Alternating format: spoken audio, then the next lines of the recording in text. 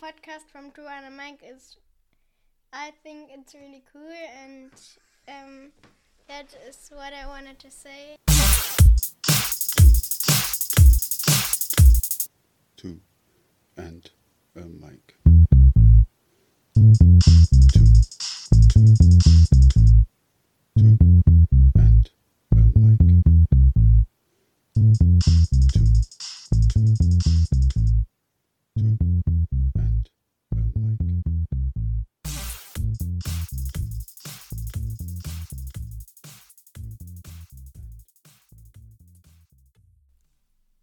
This is my first podcast with my brother Greg.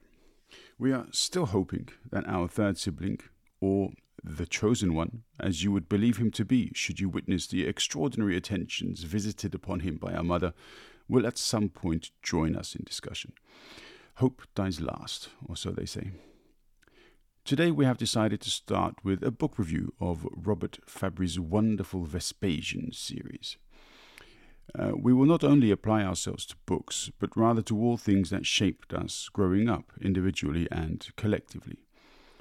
With my brothers, we will record our diverse recollections of the past, what events remain stamped on our memories, and what manner of silliness we would sincerely hope our offspring will somehow avoid repeating. Hope dies last, or so they say. What is to be expected from these exchanges is a squirt of sobriety and a generous helping of laughter at one another as much as with. It has always been our way. Greg, man, it's great to have you on. Just in case people don't know, you're my older brother. Congratulations. Thank you. It's the weirdest thing to be congratulated with, but great. Yeah, but it's also, I think, the first time that somebody has congratulated you for being my older brother. And coming from me, it must be significant. Yeah. If I heard it from someone else, it'd be even stranger, I suppose. Not unless they didn't know me. If they knew me, they would have congratulated you for your patience and your suffering longevity. Anyway, how's it going in the world of Blighty? Yeah, not bad. I guess most of the news nowadays isn't set here, but we all know that. Yeah, the agenda's certainly moved on. But yeah, everything's well, thank you. And you? Yeah. Well, I can't compare. We're a bit closer to the hot zone, I guess. I presume by which you're referring to Ukraine, but yes, yeah, indeed. We'll just see how things play out, really. But yeah, I mean, we actually have got together to talk about something that it's like a passion that you and I have shared, even though our youngest sibling hasn't necessarily taken on the mantle. No. Did you bring his replacement with you? Do you know what? I was about to, but then because we struggled with our that connection here, I decided not to run off and get it. Next time, though, I promise. Okay. Next time it will be here. And I'm sure he'll be delighted for the, not quite necessarily the best substitute, but something. the sweep doll. Well, there you go. But yeah, so we both have a passion for books. Do you remember the first kind of books that you chucked down at me? I remember when, we both used to read the ridiculous fighting fantasy books when I was too lazy to read anything else. Yeah. And it's almost embarrassing now to think about it, but they were fun in their way, I suppose. But you could get through an entire book and having read only about 7 pages worth text. Well worth the investment, I think. But I really enjoyed the Lone Wolf books, which I mean have since been turned into these sort of play your own adventure or make your own decisions. But I think when I read them, they were actually just normal books. But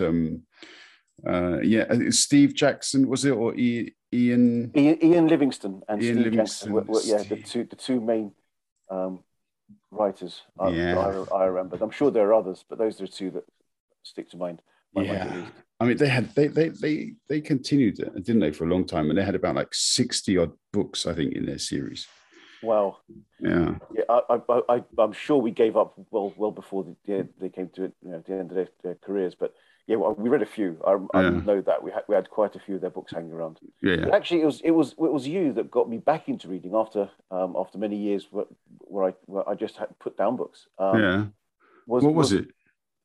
I can't remember. I can't remember whether it was historical fiction or whether it was. It wasn't Wheel of Time, was it? It might. Could it have been Wheel of Time? Were we reading that back when? Well, this was in the 90s. Yeah, I mean, I picked it up in 98. Wheel of Time. Oh no, it was something else then, because no, it was before then. It was before then. I was probably about 19 or 20 when you thrust a book in my hand and said, "Here, read this. Is really good." And I did, and I got the bug back, which had evaded me for a number of years. I was just off enjoying myself doing other things. Hadn't even thought about reading. It's weird, isn't it? Because you got me into reading in the first place. Do you remember? I used to love. I can't remember how many times I read Step by Piers Anthony. I thought that was fantastic. That was a great book. I love that book. Yeah. Did I give that to you, or did you pass that to me? No. I think I got that from you. Okay. I don't know what happened to the book, by the way, but I recently purchased another one because it was just such a fascinating read. I remember, and then there was also one he wrote a series like again sci-fi, and the first book was Vicinity Cluster. Do you remember that? Oh well, I can't. I do remember it. I can't remember reading it, but I must have done. Yeah, I'm sure you did. And I have a feeling you also had the second book in the series, but I can't remember it. But I mean, these are just books that just brilliant, really good books. They were good for sci-fi back in those days. They were very, very good books. Of course, my memory now is such that I could barely remember the things I read last week, which. Which bodes well for today's chat, clearly. Indeed, yes. Yeah. We better get on with it quick. Yeah, absolutely. I've got any recollection at all. Yeah, true. That's fair enough. So, all right, because this is your choice, yeah, because my choice is going to be completely different. But so, I mean, this is your choice. Do you want to introduce it? Yes. Well, thank you. I chose Robert Fabri's Vespasian series. So obviously we decided to start with the first one, which is called Tribune of Rome. And I read this book a number of years ago, just shortly after it was written, I think. And I came across it, and I enjoy my historical fiction, as you know. So I picked it up, and I just really liked it straight away. It's really, really well written, really nicely researched, very well sort of put down, very accessible. Anyone can read it. We don't have to have some of these books. You need to have a PhD in history before you start. But this is really, really easy for anyone to access. But it's told in such a way that even people who like the story of Vespasian can still relate to it and get something from it, because the depth of information which is put down and the way it's expressed to you, it's very, very good. How did you find it? Yeah, well, it's similar to you. I mean, I kind of have this habit of, I compare books to other like similar types of books, but not necessarily in a critical manner. I say, all right, would this kind of fit in with the storytelling of this individual? As in, for example, if I read a book by, let's say we've done Fabry, if I were to invite Fabry to the pub, and then I had, say, also invited Bernard Cornwell to the pub, which would be a bloody great thing to achieve. That would be an evening. Yeah, I mean, could you imagine? Yeah, and I think to myself, would these two guys be able to have, a great conversation about some of the topics that arise in these sorts of books? And I have a feeling that they would actually really get on quite well. And I'd actually add to that a couple of other people, but we'll come back to that later on. So that's kind of my approach. But I think you're right, because he also tries to, I had this feeling. I really enjoyed the book. I think it's great. And I'd love to read the other 8 that are currently there in the series. But when I started, it was a bit of a slow burner to begin with. But then at a certain point, it jumps. As soon as they hit Rome, the story jumps. Yeah. I think that's a very clever device that he's used there, because I think that was very much how things were back then, especially for his life. He probably had a very slow life up to that point. He was brought up for a number of years by his grandmother while his parents were away. His brother obviously being away with the army, so he had that kind of slow, mundane lifestyle. He really enjoyed his time with his grandmother, and of course, he picked up certain skills while he was there, which sort of led him away almost from the military life, which he would be expected to partake in. But it prepared him in a different way for so many other things. And you need to ask yourself was that part of the reason that he was able to achieve what he did? And I think he's a fascinating person to read about, particularly because he's almost veiled at least in our learning here. Nobody writes about him that I've seen. It's not a character. Everyone knows about Caesar. We'll hear about the things that Nero and Caligula got up to, but Vespasian is almost forgotten, even though he's probably left the most lasting impact visually on all of us with the Flavian Amphitheatre, which was started by him. Of course, he passed away before it's completed, but his son completed it. And that one incredible structure is always personifies Rome for us now. You talk about the Colosseum, absolutely, yeah. That's this. If the other name is the Flavian Amphitheatre, which is his surname. Yeah, absolutely. You're trying to trick me there, but I kind of knew what you're talking about. Sorry. That's all right. That's right. It's okay. I'm used to you throwing curveballs. Actually, I'm used to you throwing all kinds of balls at me. But anyway. I'm not going to mention the Batman card that came the other way. That's probably a good thing. To be honest, I thought you were sending me some kind of subliminal message when you suggested this book, because the two brothers hate each other, and so I've forgotten that. You see, that's the thing is that's shown only at the start of the book, and as you can see, they're warming to each other towards the end. And if you do continue with this series, as you know, I did read the first. I think it was the first 6 I got through when it was initially available. I've got to read the last 3 now, but their relationship changes greatly over the years. But I think that's there on purpose to show. I'm sure he can't have known. I don't know that anyone out there said, yeah, by the way, the brothers hated each other. But maybe that's again a device used by the author to make their relationship more interesting. But it's also particularly plausible if he was, a good few years older, that he, having been away with military service, that he would have picked on his younger brother. Yeah. Given that Roman society, had this, really kind of strict, everyone looked up at each other to whom they were supposed to look up to, and you look down to those you're supposed to look down to. It's just the way they were. Yeah, that comes through in this book as well.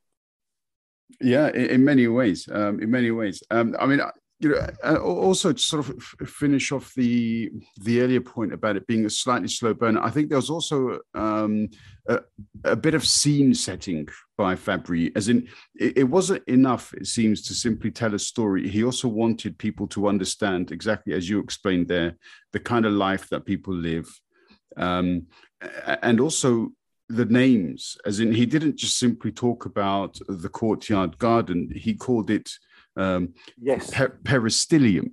Yes.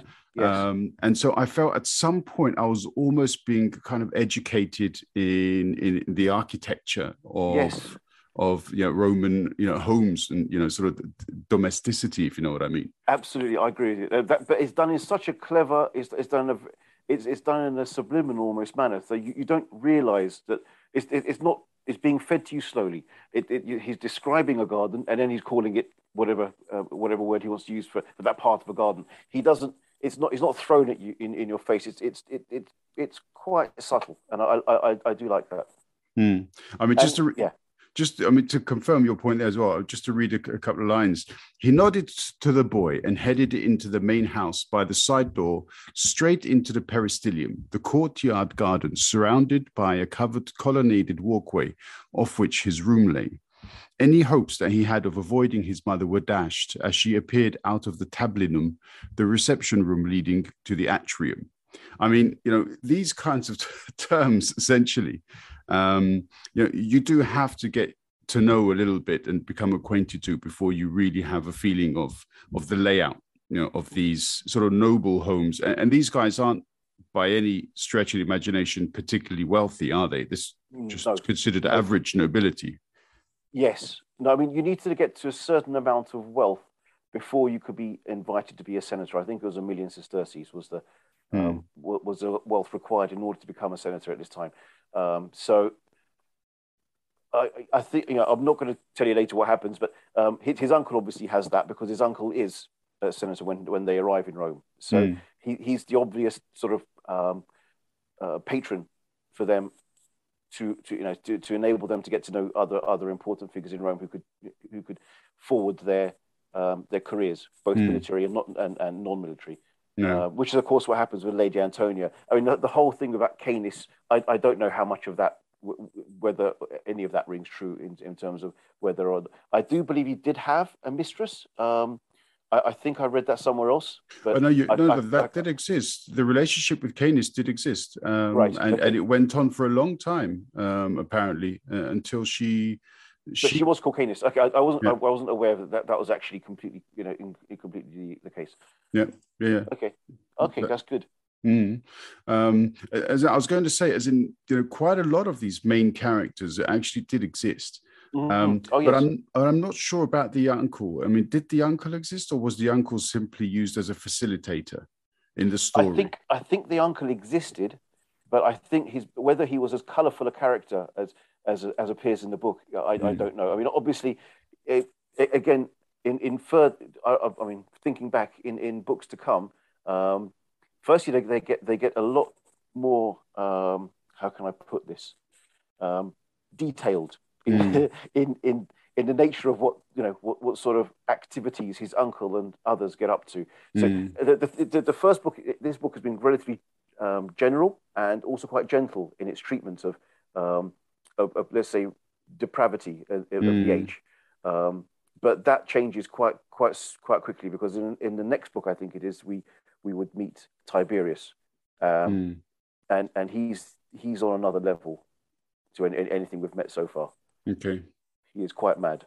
Okay, yeah, that's interesting. I mean, there's obviously Caligula plays a role, but I have a feeling that Fabri's not going to touch on some of the things that Caligula became later famous for, because he doesn't. But at this moment in time, Caligula is a playful and relatively carefree, slightly lustful young man who's living in a household with a very powerful lady. He knows that his father was killed and he came to an end before his time. They suspect through Antonia, who may have had a hand in that.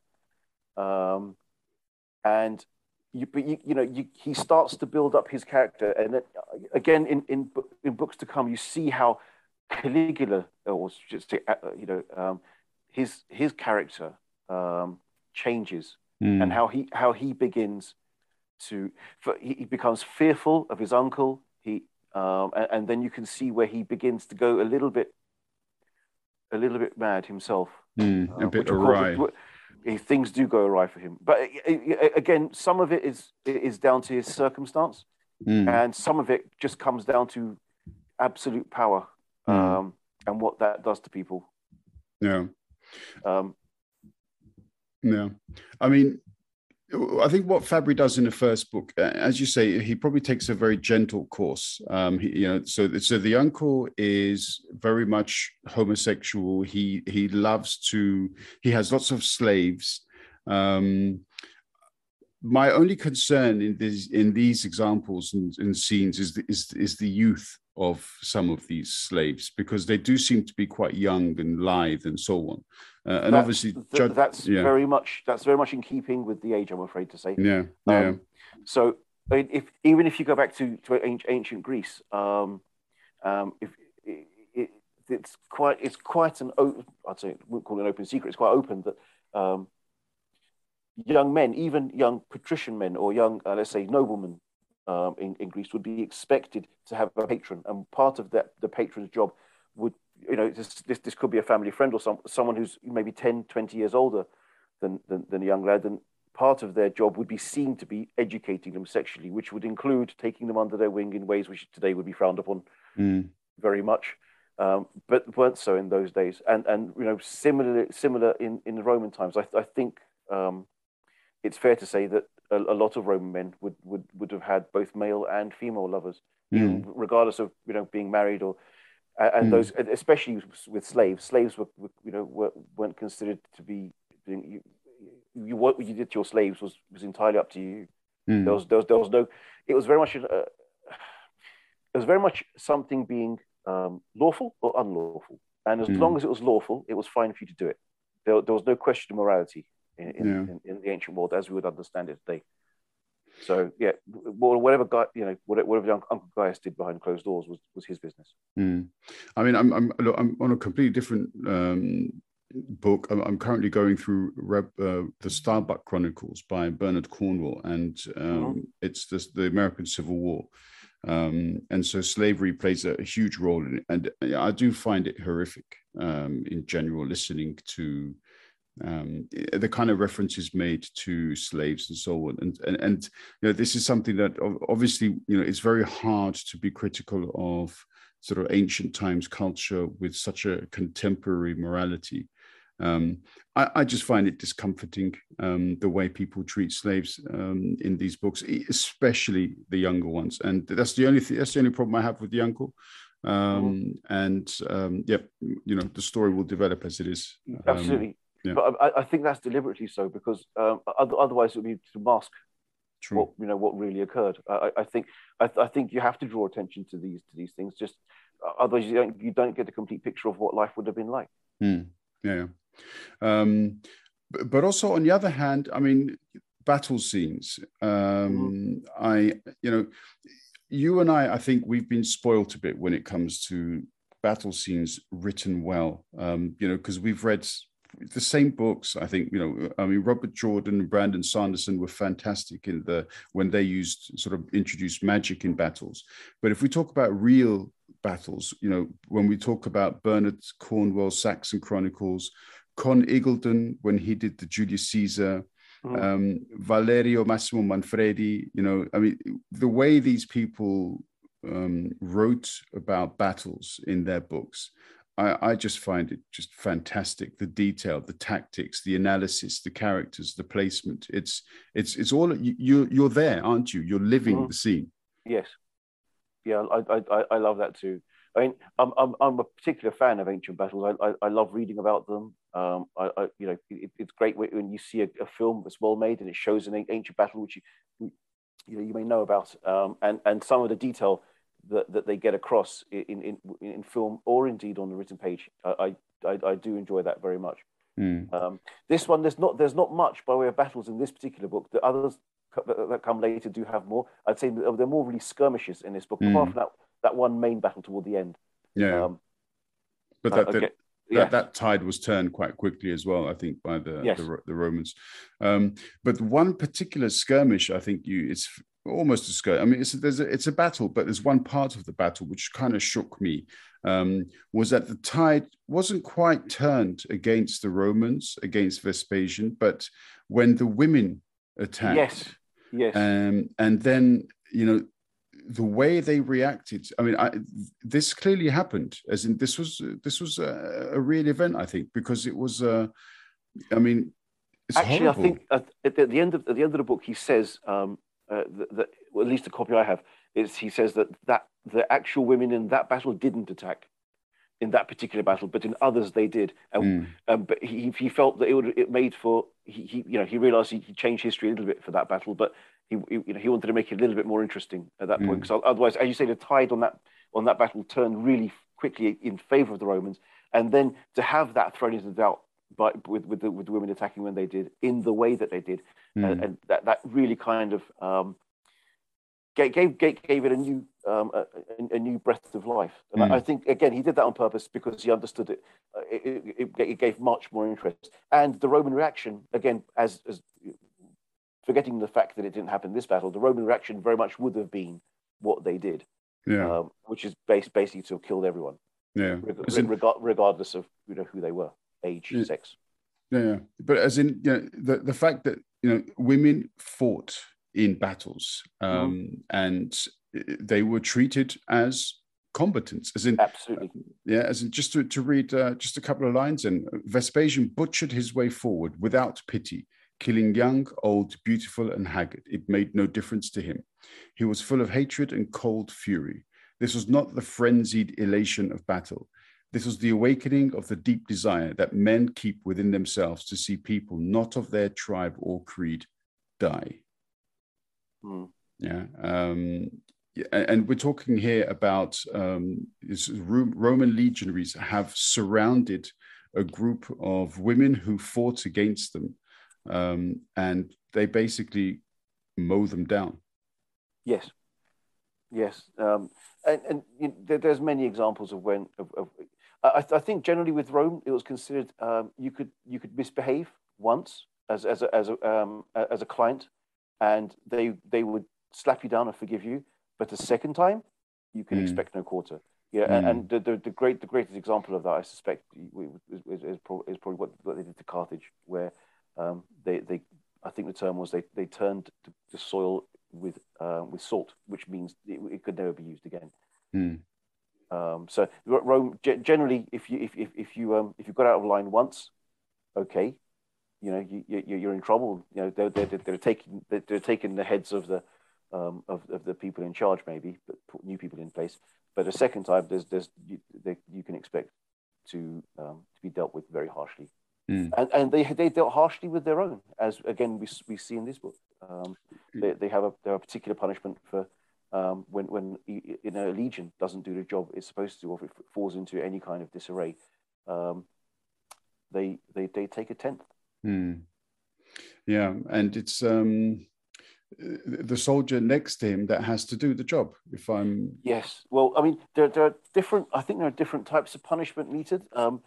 Another one I've read of is, so every 10th soldier is picked, and then the nine surrounding him, then the nine to either to his left or right, would be then given clubs, and they would club him to death. Unbelievable. Yeah, I mean, this is so hard for us to contemplate, but unbelievable. It was called decimation, and it was meted out in any part of the army which was seen to have not performed. Yeah. But then after that, I suppose the legion would also be disbanded, wouldn't it? I mean, if it is decimated, and then after that, were they also not on occasion disbanded? On occasion, yes, but not necessarily. That would be meted out in order to save the legion, I'd have thought, usually, because then if that didn't work, then they would have to probably go further. But that would be telling. No, it wouldn't necessarily be a legion. It might just be, it might be a century or but whatever part of the legion it was, it would be done specifically to punish them, to show them that they have done wrong. I think there have been times when it's done to a legion. I think if they were contemplating or tried to mutiny of some sort, and then a legion would be would have to have that meted out on it. As you can imagine, the thing is that these guys are fighting in very serious situations, and the only thing that keeps the Roman army working and beating much greater numbers who are armed with what look like on the face of it far deadlier weapons is their discipline. And without their discipline, they're nothing. And you can read it in the description of the way the fight takes place. It is the Roman war machine. It is these guys next to each other with their shields closely placed next to one another, making it really difficult for these javelin or scythe-like blades to penetrate, and yet they're able to push forward with these short, stubby swords, but ultra sharp and gutting the man in front of them. Like it's literally like a meat grinder. Yeah, because you can't swing a broadsword or an axe in those at close quarters, at least the way that they fought. So yep. They make it, and so their discipline becomes the thing that keeps them alive. Yeah, Yeah, it's interesting also because the tactic of a shield wall is also taken on in sort of later periods, isn't it? Yes. And these Yeah. these are like the Saxons and so on, and they Yeah. develop them further. Viking. Yeah, they have different sorts of tactics. I think with the Vikings and the Saxons. I think again their shields firstly are much smaller and round. The Viking shield that you classically read about. So they would form a shield wall, but they would also be very much prepared for one-on-one combat within a less structured battle. I think from what I've read of Viking battles. But yeah, I guess times are different as well. Yeah, well, they clearly didn't have the wealth and advancement that Rome had. So, No. yeah, different Well, I mean, times. interestingly, from the Roman times, the next time that an army marched with surgeons was Napoleon.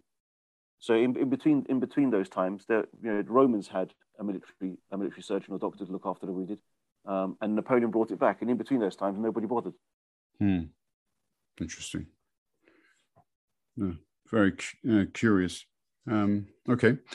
I mean, if looking at it though as well, Roman times, I mean, it's so often overlooked. Okay, we're talking 2,000 years ago, but I mean, thinking about some of the characters in the sort of ancient Rome, there is this unbelievable wealth of just stories to tell of. I can't think of another empire that had so many, amazing people for one reason or another, for, as you could in some way say, good or bad, depending on whether or not you believe in the existence of those words. But I mean, Vespasian, Caesar, Nero, Caligula, Seneca, Cato, Suetonius, Antonia, God knows how many more. These are fantastic characters and all worthy of books in their own right. They really are. Well, I mean, the great introduction to this family, I'd say family, obviously Vespasian is not part of the same family, but at least going down as far as Nero, is Suetonius's 12 Caesars, which was remade into I Claudius in the UK in the 1970s. And I would love to see that remade today. It was, I can barely remember it because I was very young then, but I remember it being on television in the late 70s. It was really, really interesting, and a great introduction into the Juno Claudia family.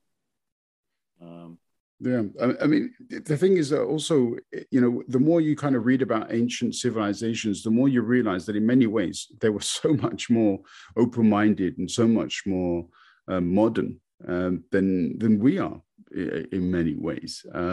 They just, you could, as you said before, I mean, if it wasn't illegal, then fair play. There was simply no judgment to the extent that there is now.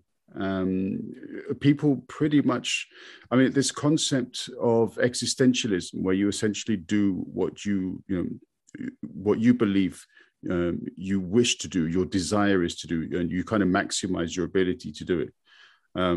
The Romans they lived that way. They wanted something, they did it. Yes, yeah, they really did. And up until the point where it offended somebody higher up than you in the food chain. At that point, that's when you sort of done something wrong. So obviously the highest, the greatest of that being the emperor.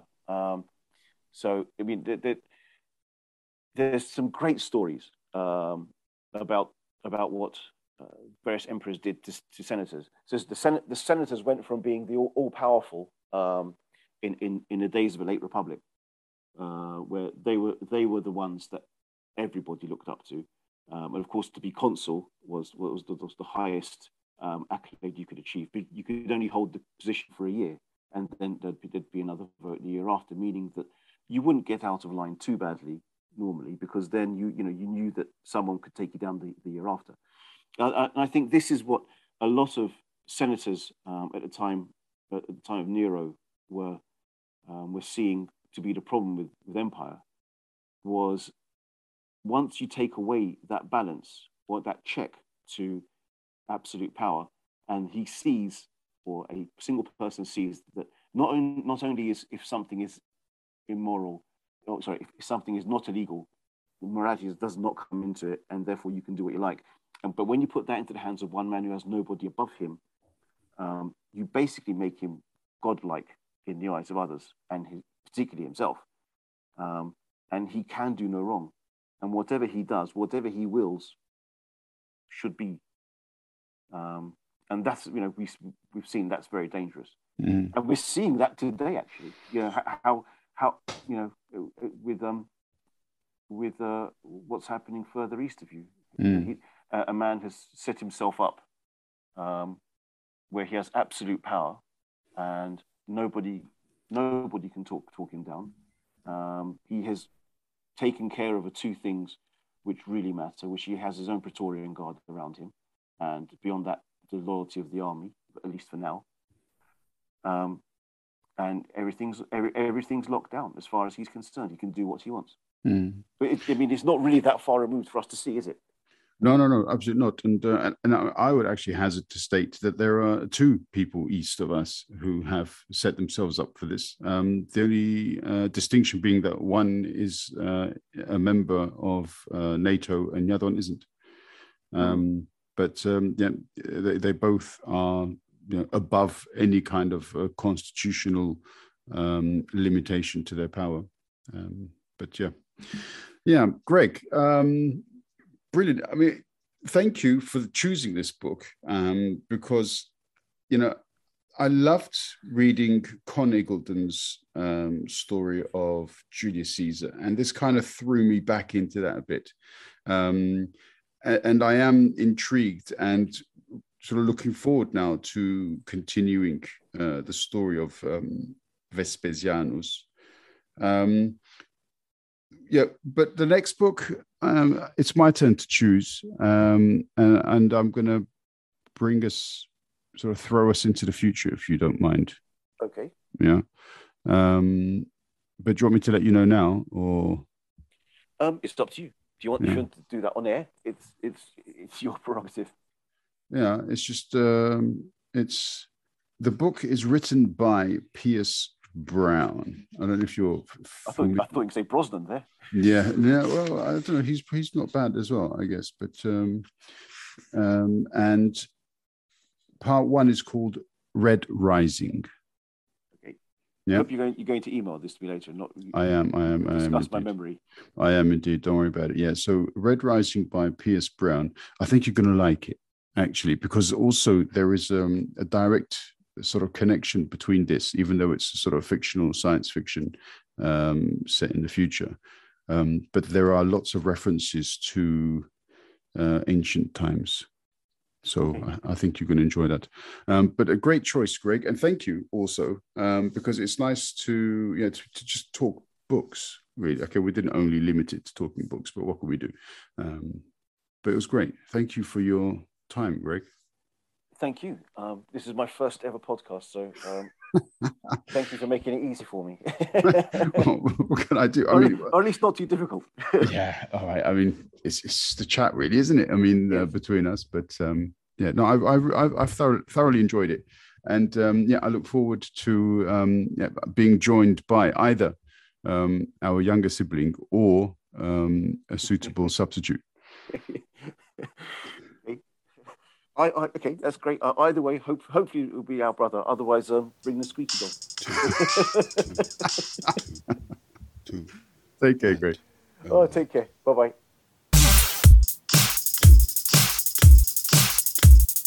Two. And a mic.